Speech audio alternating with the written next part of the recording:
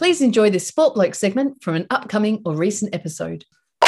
Well, Nath, after 50 long years, the Milwaukee Bucks are finally back on top of the pile. A couple of weeks removed from a leg injury that looked like a 12-monther for Giannis Antetokounmpo. No kidding. But he was sensational, taking out Finals MVP, averages of 35 points, 13 rebounds, and 5 assists while shooting nearly 62% from the field. First player with a 30-10-5 average on that sort of shooting clip. Absolutely ridiculous. And the Bucks won more games in this finals alone than they won in Giannis's entire rookie season. 16-15, I saw that. That's ridiculous. They were the fifth team to rally from 2-0 down and just the third to win 4 straight after going 2-0 down to join the 77 Blazers and the 06 Heat. Yeah, I remember the Heat doing that, yeah. And I have to just say something, Nath, as this series went further and further in, I just realised more and more that I didn't want either team to lose. Interesting. This is the first time in the entire time that I've been watching basketball. I've been watching basketball since 1991. This is the first time that I haven't had a team that I wanted to win a series. It's really funny you say that. So last week you said go Suns, I think, in our outro. Because I tipped them. Which is fine. And I have a similar thought. So I was rooting for the Bucks and I'm glad the Bucks won. I've basically been rooting for a Bucks Nuggets NBA Finals for like the last 3 years since the Spurs have lost Kawhi, basically. Yeah. But I would have been fine with the Suns winning too. Absolutely. Yeah. Yeah. So I know exactly what you mean. Yeah, like it's just funny, So look, last year, and look, the Lakers were a much better team than Miami. I thought they deserved to win. I was happy for them to win. Anytime Golden State was involved, I was happy for them to lose, and so on and so forth, all the way back to the Jordan Bulls. This year, I didn't want the series to end. I didn't want a team to lose. Yeah. As much as a lot of people don't like Chris Paul, he deserves a championship. He's just been such an amazing player. It was tough. It was tough. But obviously, full credit to the Bucks. Yes, indeed. Let's start from where we left off last week, Stewie, onto Game 4. Game 4. So this was the game we were waiting for. After games 1 through 3 didn't have a lead change, I don't even think they had a tie in the second half of any of the first 3 games. This was a real arm wrestle. Great game. Absolute cracker. Most of the second half, it kind of swung back and forth. Phoenix were actually up 9 early in the fourth, and Jeff Van Gundy said that the Bucks looked dead in the water later in the game in commentary. Well, they did. I don't actually agree with that because that was at the very start of the fourth, and Connaughton hit a 3 straight after. So he made it 6 with like 11 minutes 40 left in the fourth quarter. No, I kind of agree a little bit with it purely because at that time, before Connaughton hit the 3, there was a lot of ISO play. There was a lot of one-on-one stuff, a lot of not great offense. They weren't running any plays. They weren't getting any pick and rolls. There was nothing going on. It just so happened that 3 from Connaughton kind of kick-started a great final quarter. quarter. Yeah. So. It was a cracking game. And unfortunately, I didn't get to see Game 6 yet because it happened today and I was at work. But Games 4 and 5 were absolutely spectacular. Yeah. Just what we wanted. And look, the great thing about it was, and we'll get to obviously to Game 5 in a minute, but Game 4 was the first one that, did really come down to a couple of big plays, and none bigger than that ridiculous block from Giannis on the alley-oop play. Defended both the picker and the roller, I guess, with Chris Paul coming off that screen. And to be able to make that sort of recovery and not just block a shot, but block an alley-oop. Oh, yeah, it was huge. A couple of things before that, though, if we may. So Devin Booker absolutely dominated the third. He had 18 points on 7 of 7, the first of 2 consecutive 40-point games. He did, however, get into foul trouble. He got his 5th foul with just under 11 minutes left in the fourth, and he was taken out. Now, he came back in. I didn't take note of when he came back in, unfortunately. But that was about 5 minutes later. So about 6 minutes left in the game. Okay, so at the 3-minute 39 mark, they don't call his 6th foul on basically a cuddle. He basically cuddled Drew Holiday on a drive. Heinous. It was heinous. And had the Bucks lost that game, that would have been the defining moment of the entire finals. See, this is the note I've got here. I'm kind of glad Milwaukee won this one after a blatant foul. Oh, more than kind of glad. That would have been scandalous. Could you imagine the backlash? Oh, absolutely. Now, luckily, Giannis cleaned the boards and he scored the 2. But it was amazing that Mike Breen, I don't remember hearing him go that crazy about a non-call before. Yeah. He was going off. And then, of course, Booker hits his 40th point only moments later. So he shouldn't have even got the 40, it's got to be said. Yeah. And he actually broke a record in that game as well. He broke Rick Barry's record for the most points in your first ever postseason. So yes, that's right. Yes, because he was kind of third on the table last week. And then that's right. That's right. Dr. J and Rick Barry. So that was a record that had stood since 1967. Now, admittedly, played an extra 5 games. So he did have, obviously, the benefit of a lot of extra time on the floor. Yep.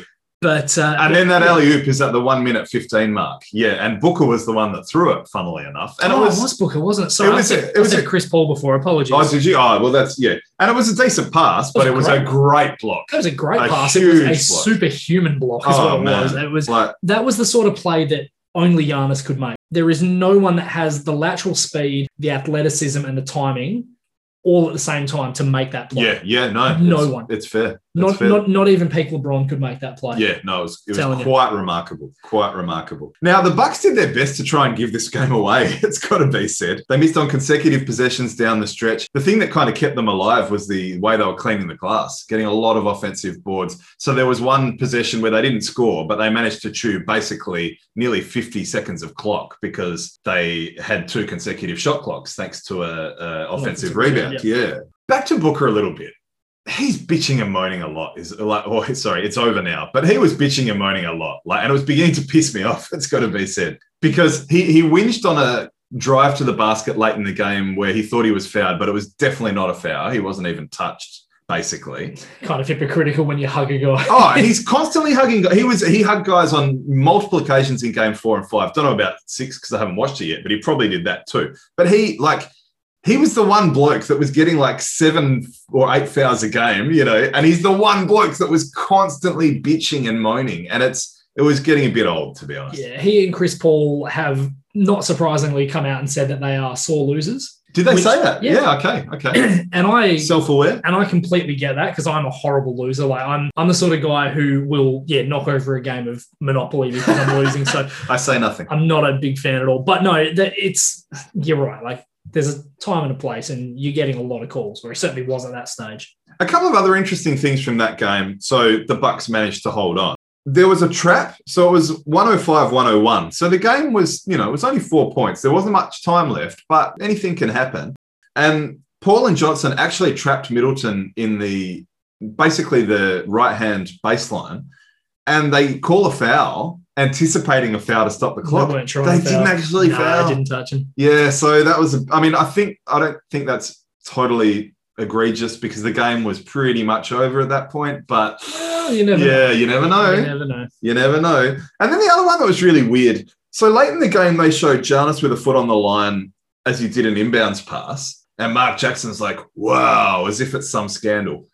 Every fucking inbounds pass, the guy has a foot on the line. Why the hell are you showing it now? Yeah. It's just riling up Phoenix fans unnecessarily and unfairly. So game 5, absolute game for the ages. I have to ask you this, and we'll kind of look at this the same way as game 4, where we look briefly at something that happened at the end of the game and then talk about the whole game. But has Giannis's finish to this game possibly usurped DeAndre Ayton's effort for the title of value?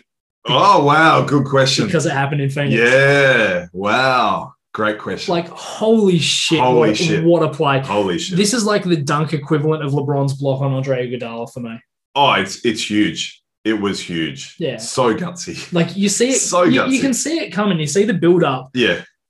But you're still not sure it's actually going to happen. And then when Drew Holiday goes to make the pass, you're thinking, what are you doing? Dribble it out. Yeah. But then they make true greatness happen. And what a pass, what a finish. What can you say? Oh, the guts, the balls to throw that pass. And initially I thought that it was maybe a little bit off and it was just Giannis's athleticism and long arms that got the dunk. But I actually realized when I rewatched it, it was because bloody Chris Paul pushed him. Yeah. It was a perfect pass. Yeah, it was a flagrant foul. And that's why I'm not devastated that the Suns lost, because I respect the hell out of him. And I think he's had a wonderful career and he's an amazing player and he'll still be an amazing player next season. But he's a fucking dirty player. So let's talk about Drew Holiday for a second. Yes, the bounce back game. So how many guys would come into a game like this shooting 33% from the field with their head held that high? He was 4 of 20 the one before, wasn't he? Correct. Yeah. So there's all this talk, obviously, his defense is that's his best attribute. And we've got to say, we haven't talked about it enough. And that's been the really impressive. I've become a fan of Drew Holiday this playoffs more because even when he's shooting poorly, his defense is next level. Yeah. Next level. And he does other things. I mean, he rebounds at a high level. I think he had double-figure rebounds today, nearly had a triple-double. I think he was one board off a triple-double. Yeah, he impacts the game in so many different ways. But, to obviously to come into this game in such a pressure situation on the road as well, and then put together this phenomenal first half. I mean, he was 11 of 14 from the field at one stage. He was keeping the Bucks in the game because Giannis and Chris Middleton were very slow off the mark in game 5. And he was the reason that the Suns didn't run away with it. I mean, they were down 16 points at quarter time. The first half was a tale of two quarters. So the Bucks had 21 on 9 of 21 shooting in the first, where the Suns had 37 on 14 of 19 shooting. And then in the second, the Bucks had 43 points on the road, 17 of 24 shooting. The Suns had 24 on 10 of 28. So look, the first quarter is pretty simple. I mentioned last week it's a make or miss league. They made 11 straight shots, the Phoenix Suns, at one stage. And the 12th shot that they missed, they got the offensive rebound and scored from it anyway. So they were getting anything they wanted in offense. They were making shots. It was really, really simple. But what do you always say about early leads, Nath? Oh, they're the worst ones to have because you have the most time to chew them up. Exactly. Yep. And the second half, you mentioned 43 points. It was all about the energy from the second unit. So Bobby Portis brought this amazing energy. And it has to be said, he had one of probably the most underrated final series of all time. Couple of things on that. One, earlier in the playoffs, he wasn't even getting off the pine. And two, because I didn't get to see the game today, I listened to as much as I could on ESPN radio while I could at work. So I heard maybe half of it. But I also tried to listen to a few podcasts as well. One of the Ringer guys compared him to James Posey. Really good comparison. That's a great comparison. It is, isn't it? It's fantastic. That is really great. I mean, James Posey didn't have the crazy eyes, but no, very. But he had some crazy games in the NBA Finals. Yeah, that is really great. It's almost like that Robert Horry. That kind of role, hitting threes, playing defense, getting rebounds. Yep, absolutely. Taking charges. Good stuff, yeah. Yep. And look, Pat Connaughton made some shots as well. The Bucks. Pat Connaughton's had a pretty good. Today he wasn't so good by the looks of things, but he had a pretty good final series. It's got to be said. Grabbed some key offensive rebounds, hit some massive threes. Yep. I have to say he was a deer in headlights today. But, yeah, right. But no, fear the deer. Yeah. Well, actually, I didn't think about that. But no, the Bucks. They kept themselves in that game. They were 9 of 17 from 3 in the first half on that. Yeah, so after weathering that early onslaught and having that crazy second quarter, the Bucks actually kind of had the game in control heading into the fourth. They were up 10, but it was only 10. Yeah, and as we know in this league with the three-point shot, guys can make runs really quickly. And there was a 12-3 run really late in this one that kind of got the Suns back into it, gave them a shot to take the lead. And look, I suppose the players as a whole, Drew Holiday made a really good double down on Devin Booker as he was kind of looking for the shot or the pass with 20 seconds left. Manages to get his hands on the ball, strips it clean, and we know the rest. Obviously, one of the most amazing plays in the history of the finals. Drew Holiday also came up with a key steal at the end of game 4, we didn't mention actually as well, when he crossed over to the middle and kind of lost control of it. So Holiday had some really key defensive plays. By the way, this is the guy that was traded for Bledsoe, Hill, 3 future firsts and 2 pick swaps. Now, some would say the fact that Giannis even re-signed justified that trade because it kept him in Milwaukee. But we only need to look at guys like James Harden and Kyrie Irving and stuff to know that no contract lasts. No. So although that was a king's ransom to get Drew Holiday, the proof's in the pudding. Paid off. And he was one of those guys that every trade deadline, like kind of championship teams that were on the cusp sniffed around. Yeah, it was different. And it never happened. Finally got traded, and here we go. And all those teams would be thinking, shit, if only we had. Yeah. There's some really fun things, though, about this game as well. So first things first, we'll do a couple of stats. Giannis, Middleton, and Holiday, just the 6th trio in 50 years with at least 25 points in the same finals game, which I thought was really cool. And they padded the stat sheet because they had a lot of blocks and assists between them too. They did. The Phoenix Suns went 55% from the field and 60% from 3 and still lost the game. 62% from 3. Yeah. Still lost the game. Yeah, it's incredible. Unsurprisingly, the first time in playoff history that has occurred. Yeah. And Devin Booker's 4th 40-point game these playoffs, more than LeBron James, Steph Curry, Kevin Durant, Michael Jordan, and Kobe Bryant combined in their first career playoff series. And first time ever, there's been a player with back-to-back 40s on a losing effort. I did see that. So there was that play really late. I think there was about a minute 45 left. Booker's given Middleton another cuddle, and the ball's clearly come off Middleton's shirt, but they didn't call the foul. Do you reckon they said Bucks ball because they knew it was a foul and they couldn't call it? It was kind of a natural justice thing. I actually called Phoenix ball when it went out before they even started looking at the replays. I was like doing the... Well, it should have been Phoenix's ball, but he fouled him. He gave him another cuddle. So it was natural justice. You never want to hope that the umpires are doing it that way, but yeah, it's quite possible. Yeah, yep. Now, Shuey, this game has instant classic written all over it for all the reasons we've mentioned on the court. But there's all this crazy off-court stuff too. And I reckon there'd be a great 30 for 30 about actually the last 2 seasons, the bubble playoffs and then this season too. ESPN Classic would love to have this game for a number of reasons. So LeBron James is sitting courtside looking like a king. He's got Rich Paul there, his agent, who's dating Adele. So that was kind of an interesting thing. He's rolling in the date, basically. Yeah, exactly, yeah. And speaking of rolling, how about that guy with a roll of $100 bills counting them out on the Giannis free throws? Like, okay, yeah, mate, you've become a meme, but even if they were fake $100 bills, you were just asking to be mugged. Imagine if that guy's name was also Paul. He could be Rich Paul. the second Rich Paul. Yeah, I must. When he came onto the screen, my first thought actually was, I bet they're fakes. Yeah. But don't you still asking to be mugged? It's so crazy though. Just seeing him counting them out and just looked so disappointed. Oh, I better count out my $1,000 again. It's like, come on. But their counting was terrible. Like the ball's already left his hands and the crowd is still going 11, 12. 13. Yeah. Shit, man, we got to talk about Game 6, though. 3 weeks to the day since Giannis hurt his knee, and we're all thinking he's probably out for 12 months, like you said earlier. And I'll tell you what, if this is not Giannis's masterpiece, I do not know what will.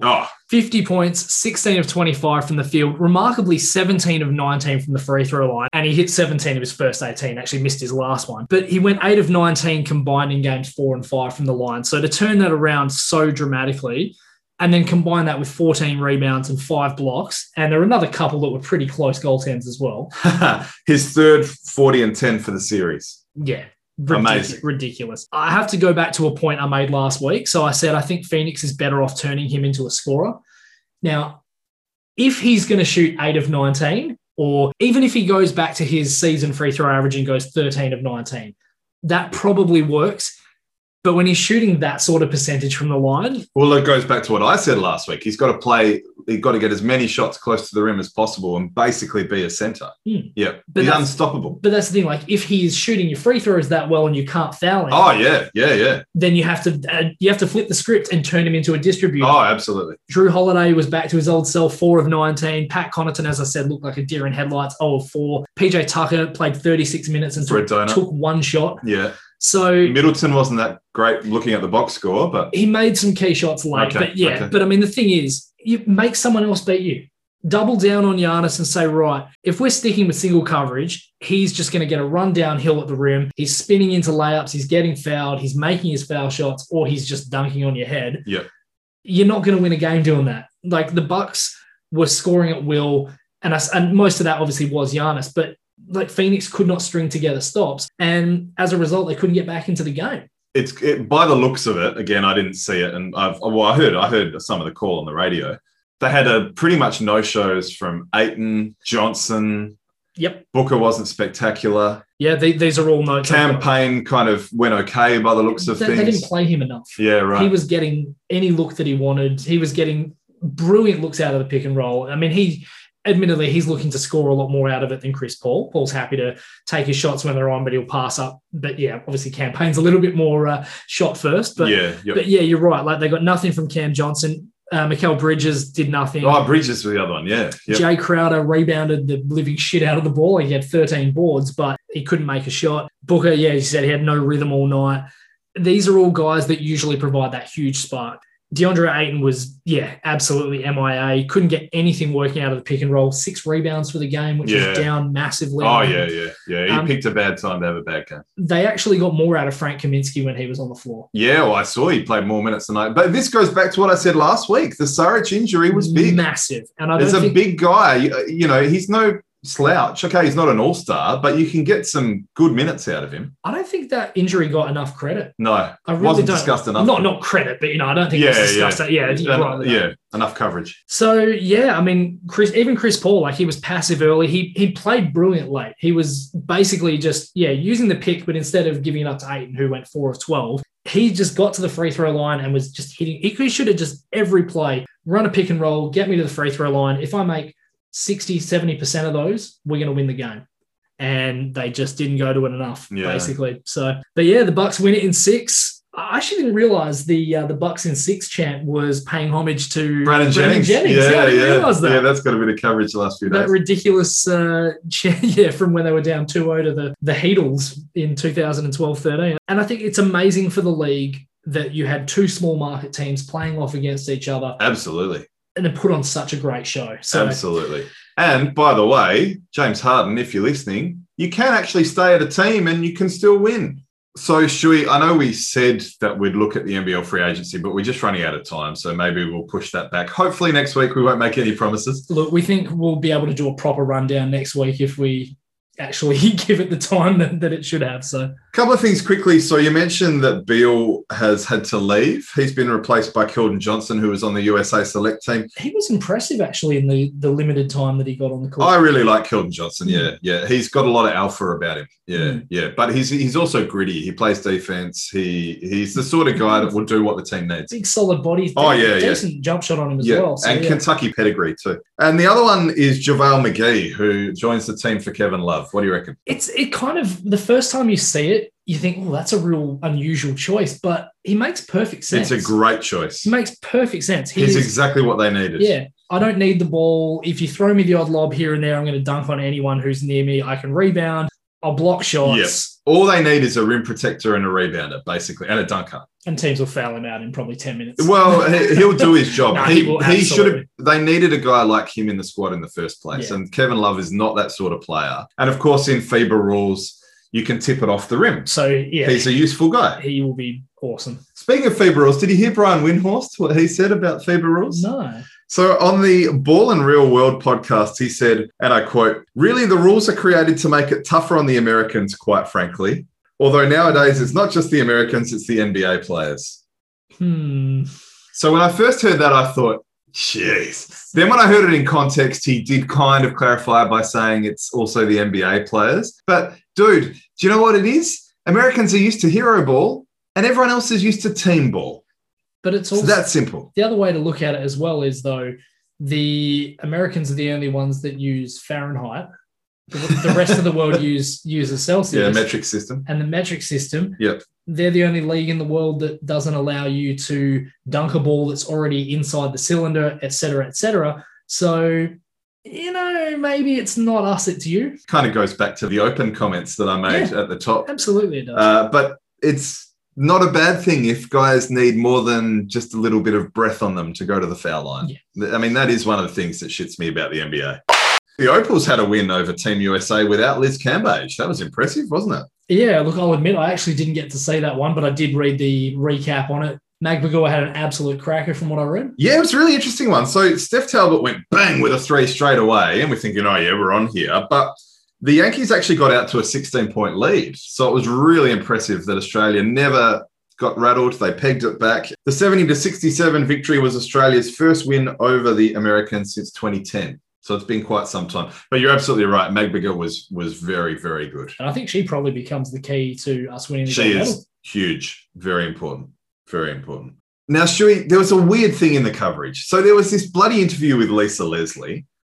Did we need minutes? And when I say minutes, I mean literally minutes, like not just cutting in at the end of an ad break with one little, the end of a question. She literally spoke for minutes while the screen shrunk and we had to look at her interview while the bloody game was going on, and it was a close game. And she was talking about really important things like the red uniforms. What the hell? How is that important? Yeah. Okay, Lisa Leslie, she's a legend of the game. Yeah, absolutely. But, for Christ's sake, talk to her in a timeout. I mean, Bill Walton's a legend of the game, but you don't want to hear him rambling on for half an hour about sticks and carrots and other random things because he's losing his mind. Right? I do love Bill. He is good. What do you think of the ESPN halftime show in the NBA Finals? Oh, the playoffs, indeed. Do you know, I have to admit, I actually would fast forward through that. I did too. I didn't watch it because most of the time I was up against time constraints anyway.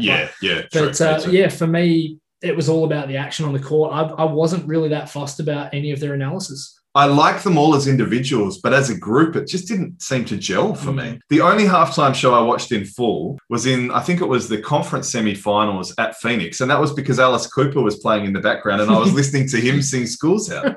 An interesting connection, by the way. Alice Cooper, of course, does that funny little spiel about Milwaukee on one of the Wayne's World movies. Oh. So he has that connection because I think he's got a restaurant in Phoenix or something. Anyway, one of the underrated rock artists of all time. Thanks for listening to this Sport Blokes segment. Why not listen to the full episode and check out their Twitter @Sport Blokes?